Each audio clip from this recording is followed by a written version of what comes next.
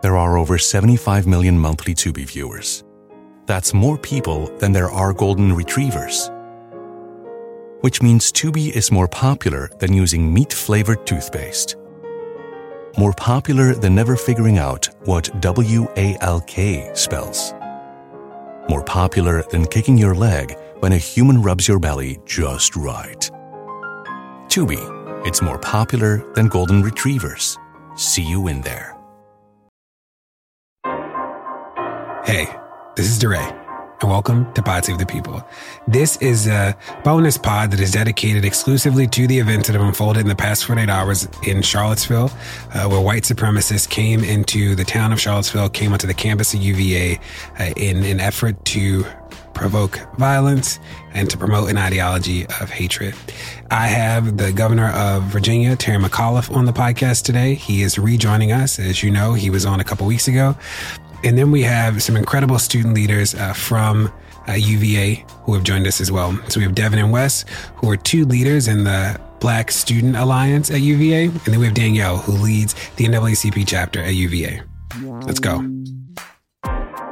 So now's my conversation with Devin and Wes, two incredible student leaders at the University of Virginia who lead the Black Student Alliance.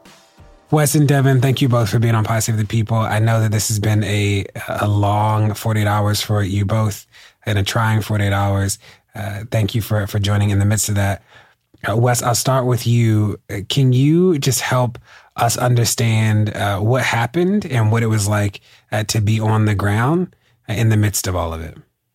Right. Well, first of all, everyone must be clear this was a terrorist attack. This is a white supremacist terror attack. They marched through grounds in an attempt to intimidate students. That's what that was on Friday night, and with torches. And Devin was actually there then, so you should talk to him in a little bit about how that experience was. But this is something that's been going on for a while.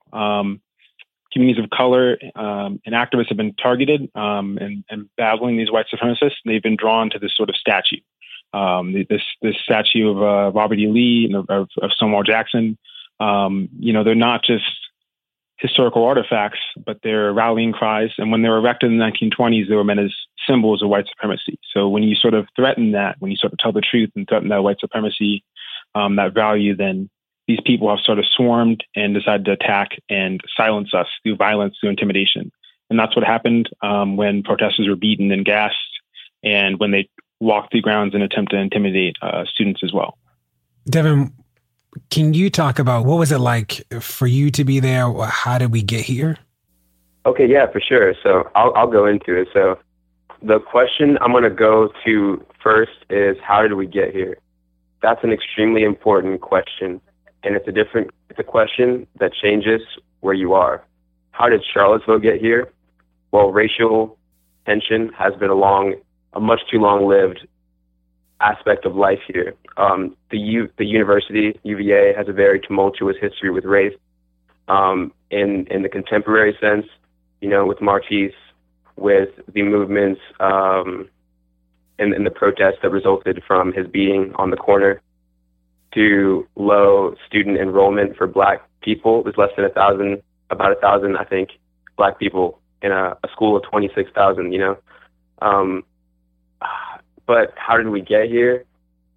This summer, I think, is the culmination of a lot of white insecurity.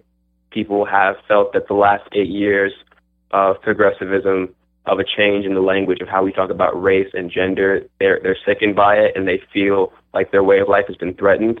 And now they want to come outside because they feel like they can, I think, with this new administration in the White House.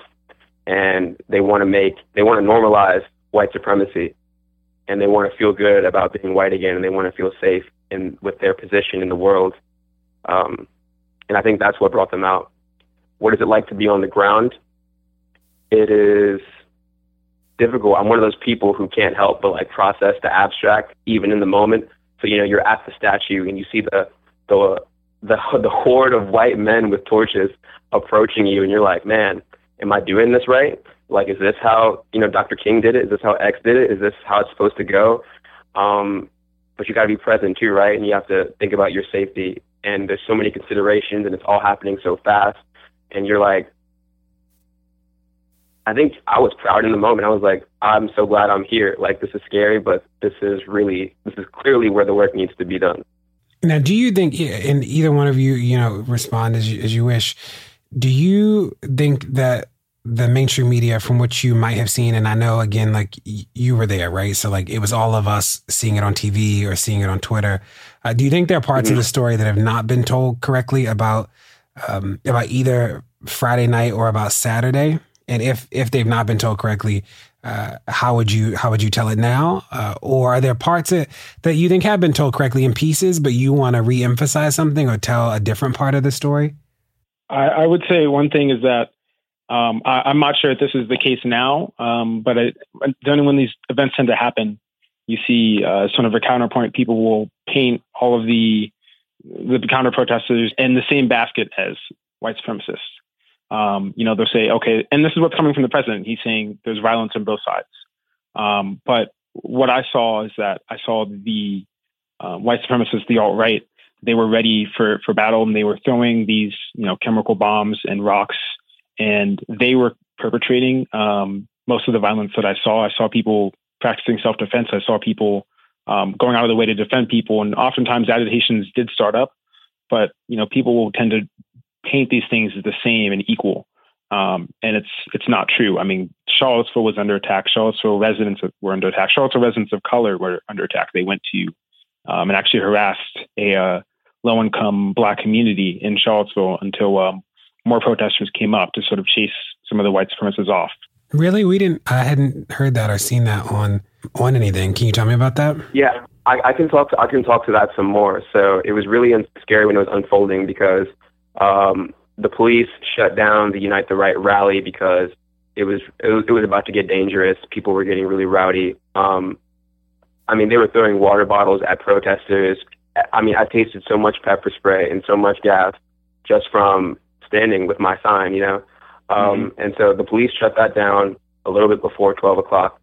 And after that is when things almost got more chaotic because not long after, I think a state of emergency was declared and people were beginning to take shelter, but we're also like, people need to be keeping eyes on these proud men, like these Proud Boys is kind of what we call them, these white supremacists. It's like, where are they going to go next? Because that they're just looking for trouble. They didn't bring those assault rifles to not use the Second Amendment. You know what I'm saying? Like they came with a plan, and information got circulated that they were targeting a Black neighborhood called Friendship Court. It used to be called Garrett Square. It is a low-income Black neighborhood on the south side of Charlottesville. And so people, I think, were heading in that general direction to try to do something. And that's around the time when the car attack came. I never got to see whether or not the supremacists actually showed up to that neighborhood, but just the fact that they were targeting people of color just showed what they really came to do. Mm-hmm. From somebody who wasn't there, it looks like there were police who were generally present, but it looks like they didn't intervene either with the white supremacist militia. They didn't intervene as white supremacists were attacking the counter protesters, but you were there. So I'd love to know, like, what were the police doing, if anything, during the most intense parts of the interactions? Well, I would say for one, some context is that when the KKK were here on July 8th, police used excessive force against many peaceful protesters. And as you've seen through the pictures, they were heavily militarized, dropped pepper spray bombs, and arrested folks just simply for trying to cover their faces. So compared to that and some of the brutality that was on the smaller KKK rally, it was better in the sense that the police didn't weren't hostile to the activists, but at the same time, there were a lot of situations that I saw that could have been broken up or avoided if police had stepped in. And they also did end the alt-right rally early. So that was, again, something in July 8th, they let them run way over. But here they did watch. Another thing, though, is I would say is that the alt-right is increasingly adopting these military-grade shields and assault rifles, et cetera. And some, I've seen a few pictures where you actually have alt-right people for example, there's a picture of the assault of the Black Charlottesville resident and that video. Those are actually alt-right people with him and not National Guard. But there were definitely instances where the police did not intervene, and they definitely could have helped and save a lot of people from serious injury.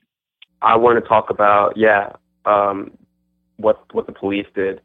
So on Saturday, during the rally, during some of the most intense parts, it just kept happening and happening. These small skirmishes would break out between members of those neo-Nazi dudes, like the ones who were kind of on the perimeter of the park.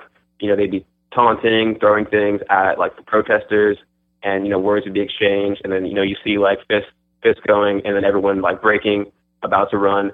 And I didn't see any police intervene with any of the brawls that broke out, but what I did see was people de-escalate the situation, and I think that saved a lot of lives on Saturday, because you would have this fight break out, and you're like, okay, these guys are about to use force. Like I know they want to, and then you'd see like people like grab the belligerents and move them out of the way and de-escalate the situation, de-escalate. And so I just wanted to give the people their props on that one. I think a lot of responsible activism was carried out and performed on Saturday. Yeah, definitely. So after we saw the white supremacists attack people, and after we saw the guy run through a crowd of counter protesters, we shortly thereafter watched so many politicians release statements, whether it was the mayor of Charlottesville, the governor of Virginia, Trump, a host of other people. What is your take on those statements that have been released? So the one thing that jumps out at me first is that I'd like to talk about Governor McAuliffe's response. I was moved. I was so pleased with the governor's response. People have in this country, people have said for years that just ignore them. And before the summer really got going in force, and before the rallies on July 8th and yesterday, the message that people who postured themselves as intelligent or professional were saying was stay at home, just ignore them, you're buying into it. And I just always scratch my head at that. That doesn't make any sense. White supremacy, racism, hatred, these things aren't, some benign cyst. Like when they are unaddressed, unchallenged, they take that as an endorsement and they grow. And that's why we're dealing with this now, because people have just been so silent and so relaxed. They don't want to be active and progressive about chasing down and stomping out white supremacy with love and reason. And so Governor McAuliffe, it was just so refreshing to hear a politician risk his neck and just say, like, go home, right? And it's crazy because, that's cutting ties with a community that has a really strong grip on politics, if you haven't noticed. And so I want to commend the governor for his statement. The university community, I think, was very, very disappointed with the persistent neutrality of university officials. Teresa Sullivan sent out an email. She's the president of the university, and we noticed that there was no words about the beating of students on the Jefferson statue. So I wish that individuals wouldn't toe the line so much. The president's statements were ridiculous. It's like, Charlottesville sad? No, you're sad. It's sad that our president can't articulate more about the situation than Charlottesville is sad, or that bigotry on many sides. Very disappointing. What I thought was crazy is that, even Marco Rubio or Ted Cruz kind of came out and explicitly said white supremacy and identifying that for what it is and terrorism. That's the first step. And I think you're seeing many people like this march was the culmination, as we said before, of white supremacy. This is the ugliest face of things that we've been dealing with for a very long time. So the first step is sort of acknowledging that this is terrorism, this is white supremacy. And the next step is acknowledging the roots of white supremacy, right? And that's part of what, moving the statue is about also. But I mean, recognizing, even in Charlottesville, it's a very segregated city, and there's roots to that, right? So housing has persistently been a problem in Charlottesville ever since they raised a Black community called Vinegar Hill in the 1960s. So I think once people start able to label white supremacy, and then the next step for us is to sort of channel that anger and get and not only educate people, but mobilize people, right? Mobilize more students, definitely. August 12th was, the white supremacists chose that date on purpose because students wouldn't be there. They were able to march across the grounds because students wouldn't be there. So my hope is that if they ever threaten anything like this again, we can activate students out here as well. And what does this mean for you as the school year begins? So school starts soon, in a week or so. How does this, if at all, influence what you think of as your role for the year ahead? I think for a very long time, Black students and, the Black Student Alliance, we talked about, we need to get connected with the community in Charlottesville as an abstract. But I think this is a very real example of how this all ties together. This is a very real example of where people are seeing the need and the urgency for some very important work. So I think that's sort of the tone I'm getting. Some people, I'm seeing some debates about HBCUs versus PWIs, and some people might just be like, some people might be kind of down on UVA, but I think for the most part, this is a good opportunity for us to start doing some real organizing and start to move and work with some of the other organizations showing up for racial justice, UVA Students United, who've been also doing some of this great, fantastic work. UVA is a place where there are a lot of very intelligent students in our student body. That was a little bit redundant, but UVA is full with intelligent students, and I am optimistic and pessimistic simultaneously about the student response in the coming year, because what I've seen from UVA students in my first year, and I'm referring to white normative UVA students, is an incredible amount of apathy with the racial dynamics and history of UVA. Like, it's almost as if these people think that they are above the racial conversation. They don't need to have it. They consider it a nuisance still, and they don't understand that, like, things don't change until you take responsibility, until everyone takes responsibility. You are included in everyone. This needs to change. And we've already heard from a number of student organizations that are predominantly white expressing their desire to support and get behind the BSA for the upcoming academic year. And you better believe that everyone is going to open a hand to us, is going to find our hand in theirs, and that we're going to reclaim our grounds together. But I'm very disturbed and alarmed to know that I already know that a lot of people just won't care. And I really want to echo that because immediately after the rally, This Is Not Us was trending.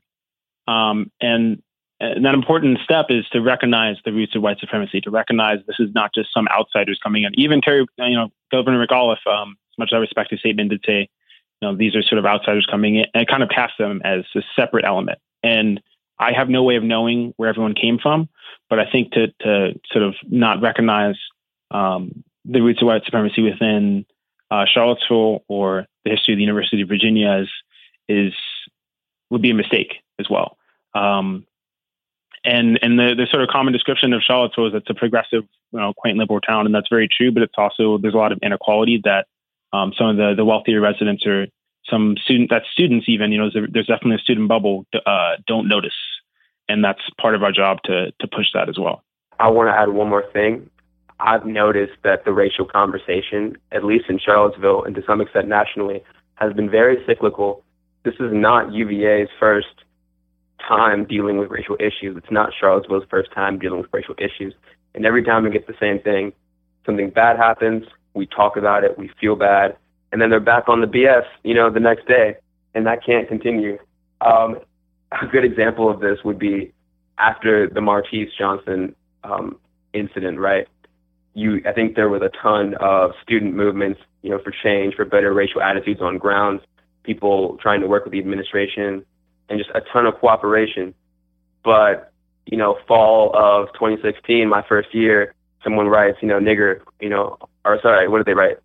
Yeah, they wrote the N-word, on people's dorm room doors.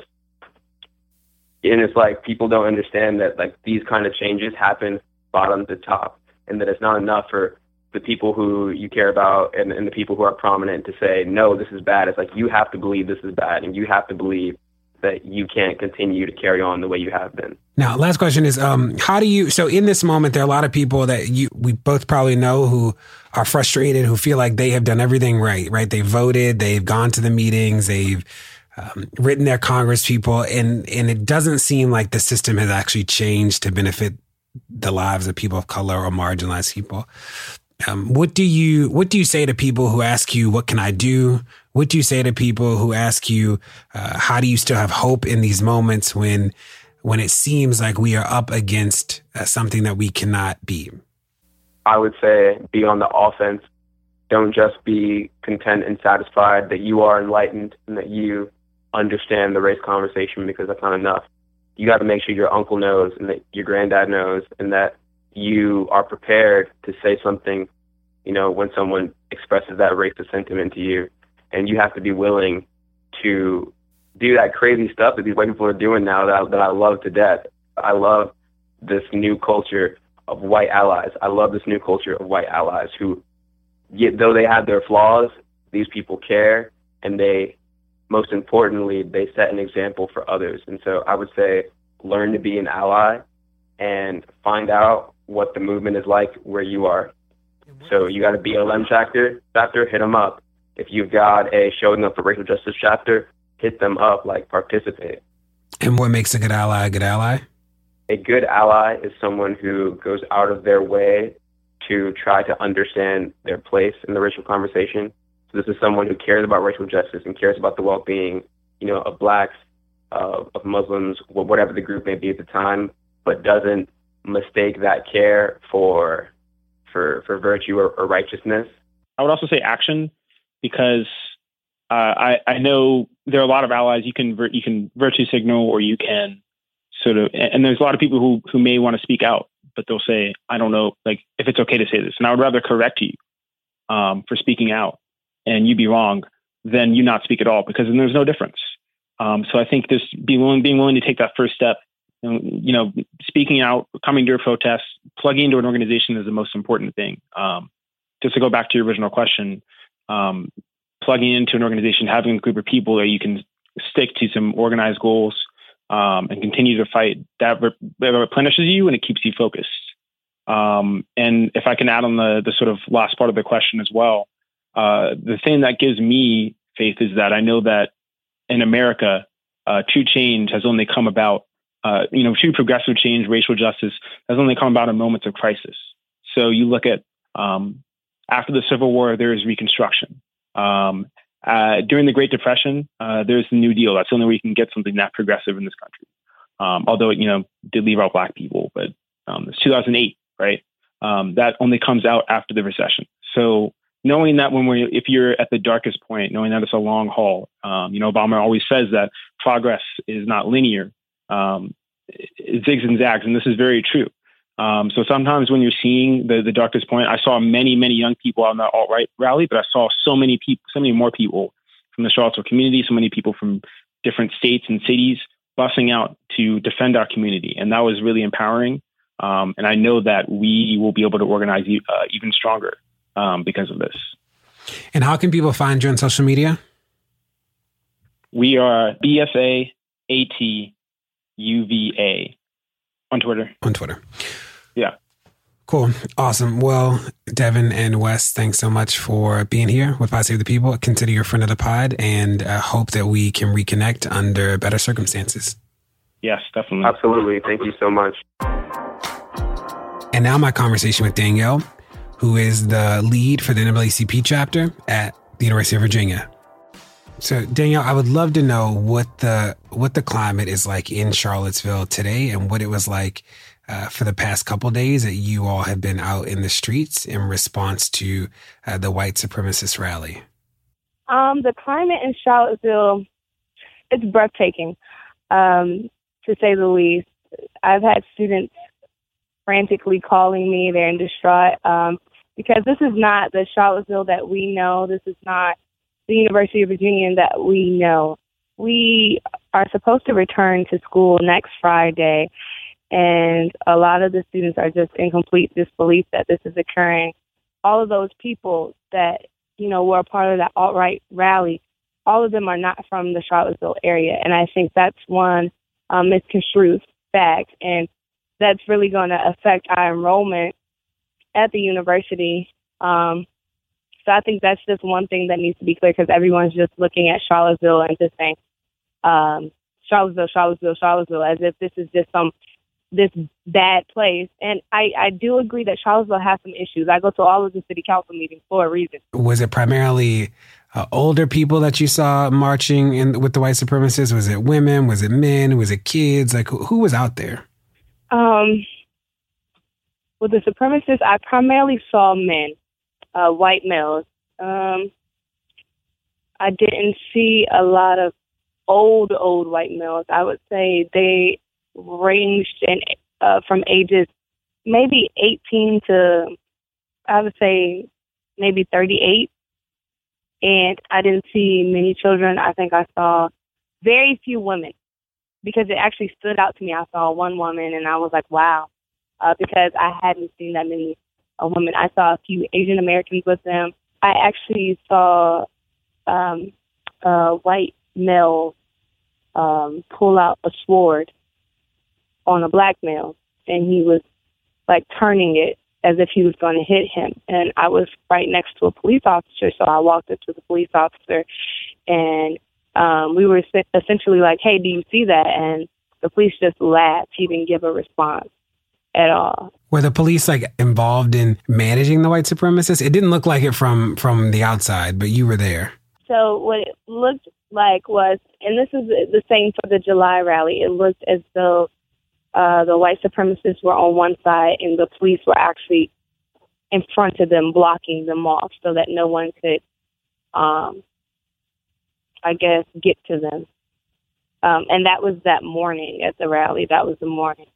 And I know that when I got to the rally, because I got there a little bit later, but when I got to the rally, I walked up and they had shut down part of the street, and the police were in front of us, and there was a few,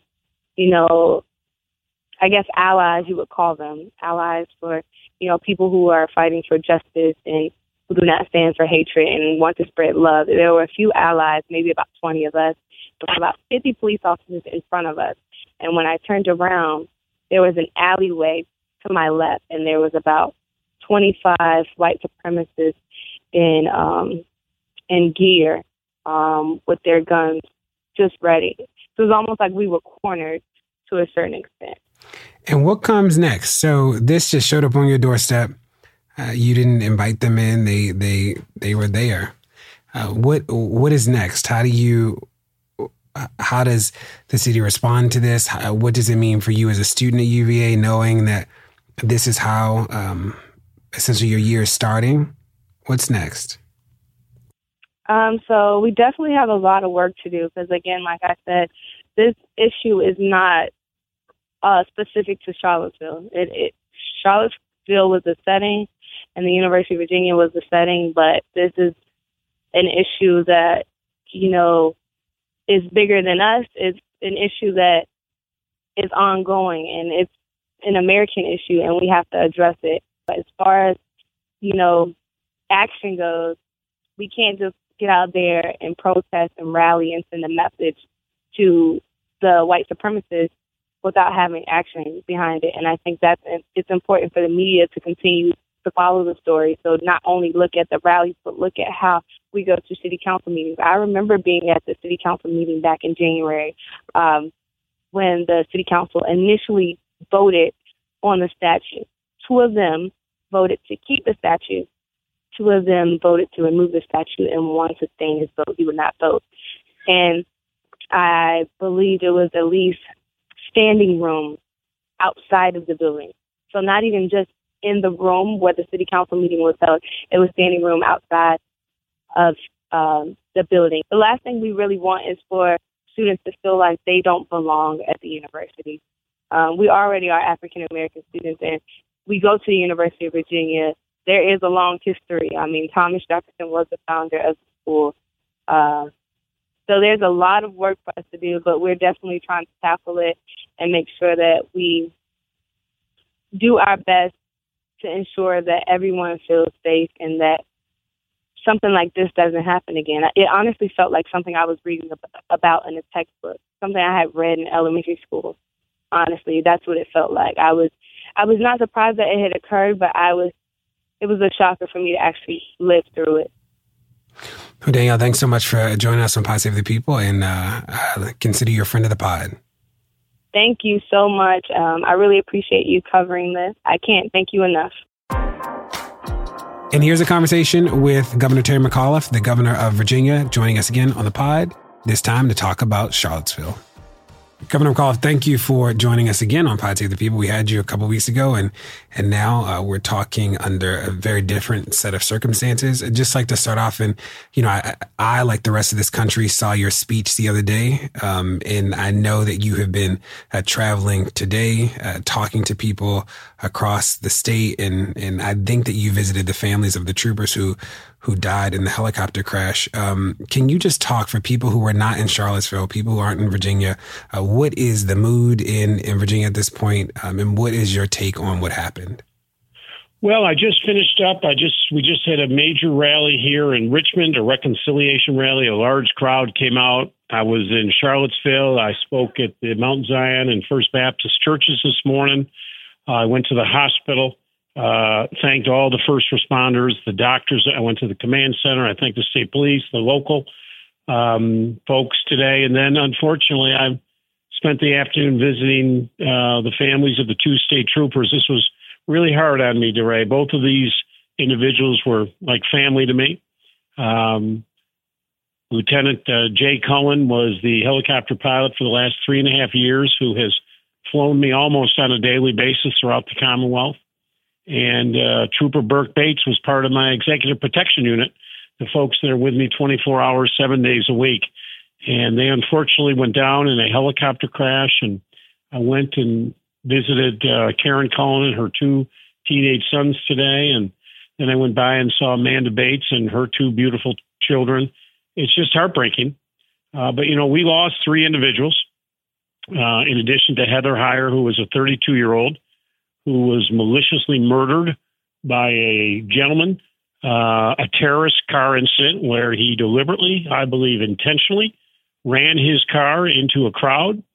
And very, very sad. But, yesterday we had about 1,000 alt-right folks come to Virginia. Vast majority of those individuals were not from Virginia. They came to our beautiful state. Many of them came armed. They came with armor on. They came with riot gear on and helmets. They came to our beautiful city and state to hurt people, to spew their hatred, to spew their bigotry. And as I made clear yesterday, there is no place for them in this great Commonwealth. But in fairness, there's no place for them in this country. And I think it's important that every elected official stand up, call it for what it is. We will not tolerate white supremacy. We will not tolerate these Nazi groups, and people need to call them out for their bigotry and hatred. I think we need a full discussion on how did we get to this place in this country today, this great, beautiful country of ours with the hatred. If I was there yesterday, the language, the things that they said about members of the African-American community, I'm just sickened. I'm repulsed at who these people. They like to say they're patriots. They're not patriots. They're anything but patriots. And they're dividing our country. Their hatred, there's no place for it today. And I don't want them here. I don't want them here. I don't want them in America. They don't belong here. I don't believe they're Americans by the way they talk. But, I want to commend all the people. I want to thank all my law enforcement, the Charlottesville PD and the state police.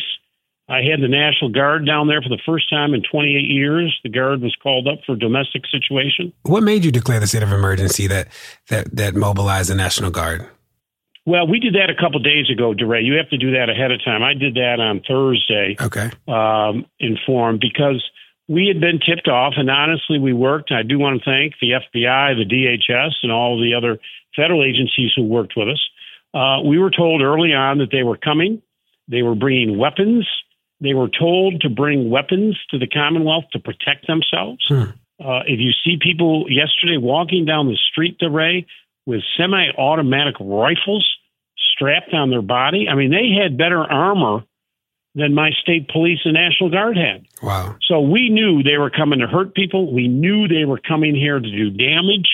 So we were alerted to it. And I'm very proud, except for put the car incident aside, no one went to the hospital except for those 20 people, 19 people, and the person who died from the car incident. Not one single person went to the hospital. Not one shot was fired. And believe it or not 1 ounce of property damage. I mean, I was very concerned not only about individuals, but I was concerned about property damage. They put this, unfortunately, they tried to move it to a park a couple miles away in a more rural, remote area, a large field, which would have been appropriate. Unfortunately, we were sued by the ACLU, and the judge acquiesced and allowed them to stay in the middle of the city. So when the state police and the Charlottesville police went in, they cleared the park in about 11 minutes. And then, of course, they scattered throughout the city. But as I say, no damage. Nobody went to the hospital with injuries except for, and as you know, DeRay, it's impossible to stop a deranged individual, a murderer who will get in his car. And I believe when it finally comes out, he fully intended to use his car as a weapon. And the only people injured that went to the hospital were from that car incident. But for that, we'd be having a different conversation here today. And then, unfortunately, is of course, one of our state police helicopters went down, and we don't know the circumstances behind that. But so we had 3 fatalities, one of them directly related to the alt-right white supremacy group. And, you know, if you look at the blogs and you look on what's being said, that the gentleman had written papers about neo-Nazism and so forth. So, you know, listen, we're stronger today, DeRay, because of them. They came here, they lost, and they've made us stronger. As I said in the churches today, this is a time of reconciliation. And I know it's hard after something like this. And it's really hard for me. I lost 2 very good friends last night. But this is the time, and it's hard in the face of evil, but we have to come together as a nation and work together. Everybody is, equal opportunity, due process, equal opportunity of education, and so forth. And that's what we got to get back to in this country. We've got to get away from this hatred. You did call a state of emergency on Saturday, right? Well, no, I'd authorized it the day before, actually Thursday, for the Guard. Okay. But remember, the state of emergency only deals with the Guard. It doesn't. It was the state police that actually went into the park. That's okay. Not related to my state of emergency. Okay. That only allows my Guard to assist, and they assisted later. But the command, it was a unified command down there, and the Charlottesville police were in charge, and they did a magnificent job. And we were there to support the state police, and the Guard was there to support my state police. So they did a great job. But I mean, the declaration didn't, that only relates to the Guard. Got it. Now, in the speech that you gave that we all saw across the country, you said a right to speech is not a right to violence. And David Duke, who used to be one of the leaders of the KKK across the country, he said that you didn't believe in free speech and that your statement was an infringement on their free speech. What's your response to that? David Duke ought to crawl in a hole and never be seen or heard from again in this country. His vile hatred, his disgusting language, there is no place for it in this country. I believe in free speech. And let me tell you that if you want to come and you want to peacefully come, but DeRay, let me say this again. They came into our beautiful city armed, ready for battle. They were told to bring weapons. And if you look at the video, they started throwing bottles at the police. They threw Coke cans that had put cement into the cans. They threw bottles of urine. They were here for a fight, and they wanted to hurt people. And so I really don't care what David Duke says. I've never cared what David Duke says. And, people like David Duke are the problem in this country today. This idea of white supremacy, DeRay, I don't even know what that means. And to be a Nazi, when I think of the Nazis, you think of Adolf Hitler, and I think of 6 million members of the Jewish faith who were slaughtered. People fight and died for the right in this country. And who are these people to come in here and think they're somewhat superior? They're not. Let me tell you this. They are not superior at all. And I am very proud of the clergy who was out there yesterday. I am very proud of the University of Virginia university students Friday night when 200 people came on their campus with torches and they stopped them from defacing their university. So I'm proud of the people who stood up and said, we're not going to tolerate your intolerance. There's no place for it here in Virginia. And what about Trump's statement? Disappointed. I was very public today. I do think the president ought to come out. I think he's clarified it once or twice. He needs to come out tomorrow as I did. Listen, there was no equivocation on my part. I came out and I was very clear. They're white supremacists. They are Nazis. They breed hatred and bigotry, and they divide people. And we don't want them. I don't want them. I told them to go home. And the president needs to say the same thing. The president needs to say that we as a nation are not going to tolerate. You're wrong.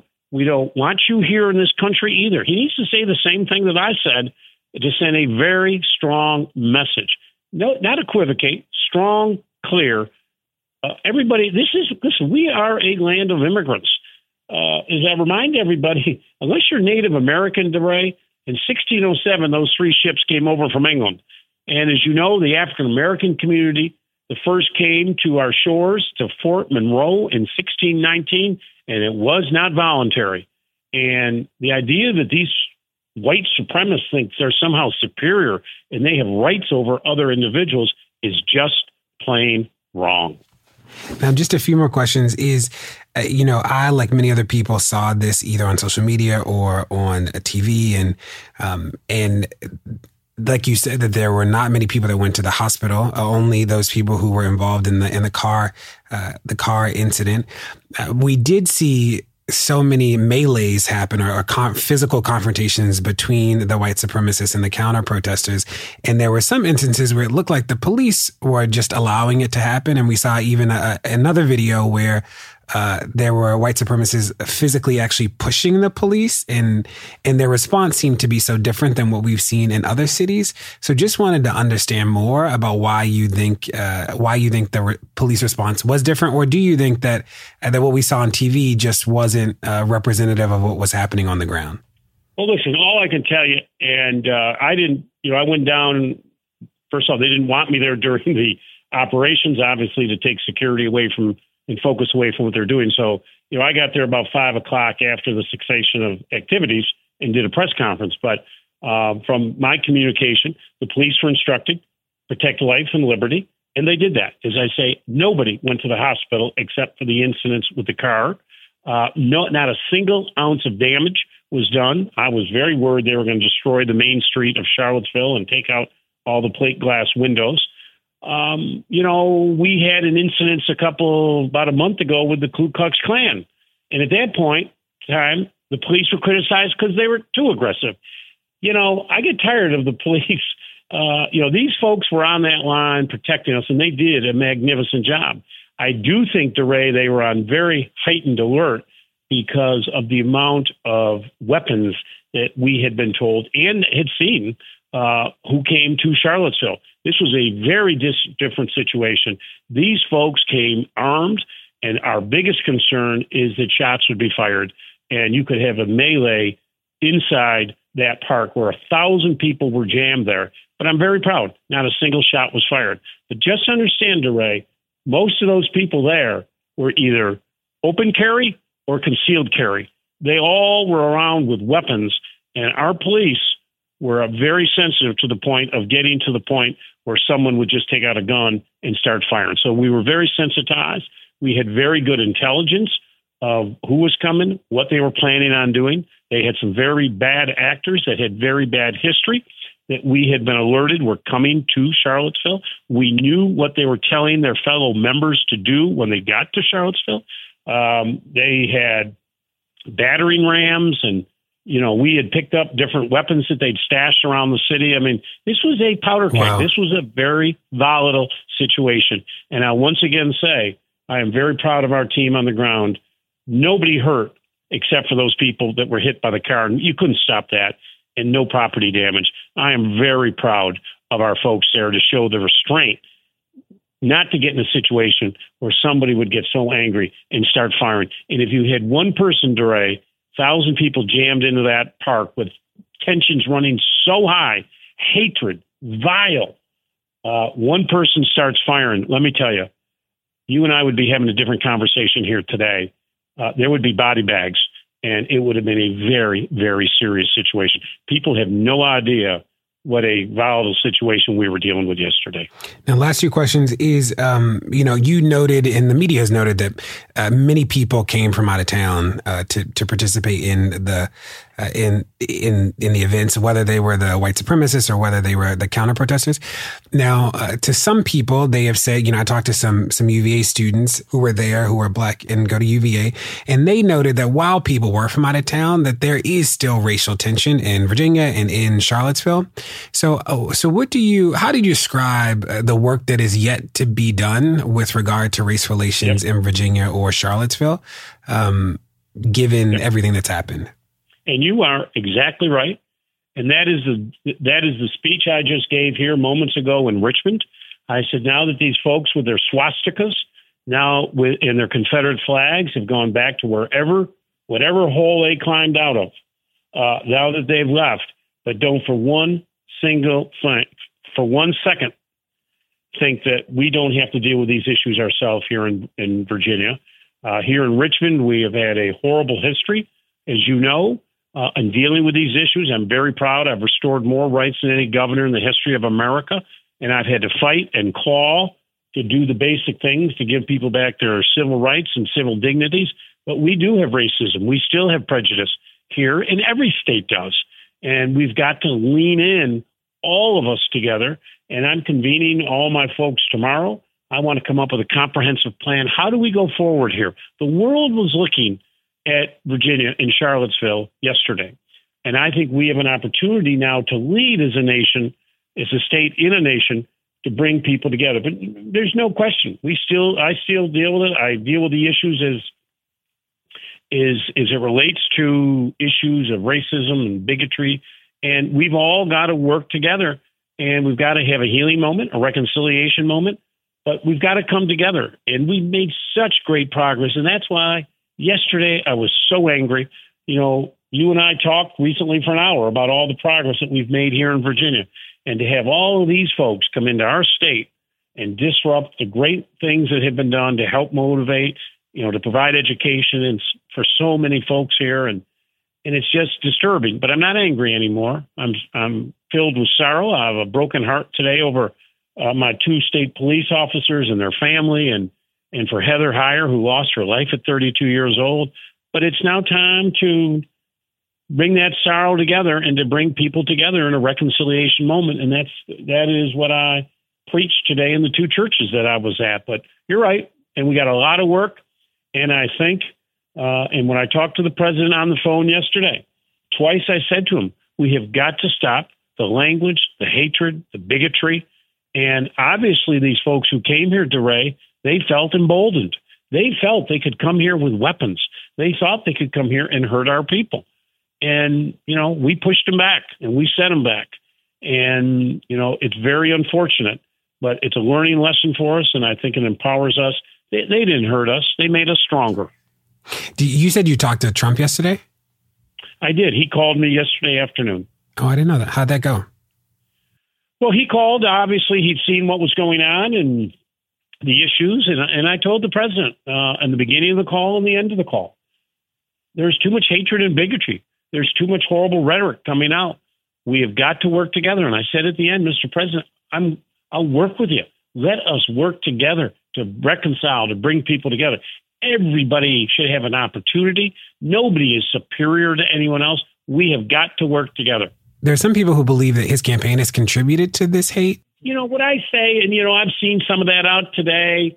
Let me just, from the 30,000 feet, I will say the rhetoric that has come out has created an environment today that we have in this country that people feel emboldened that they can spew their hatred. And all of us as governors and all of us as elected officials need to call this out and need to lead on this topic.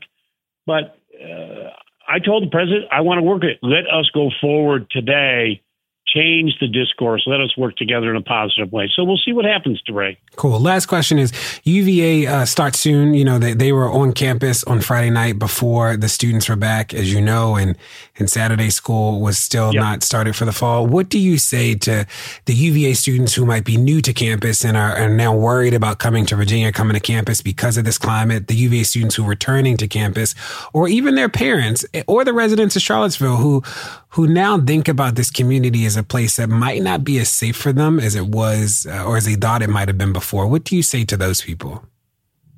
Well, let me say this. First of all, we are a very safe state.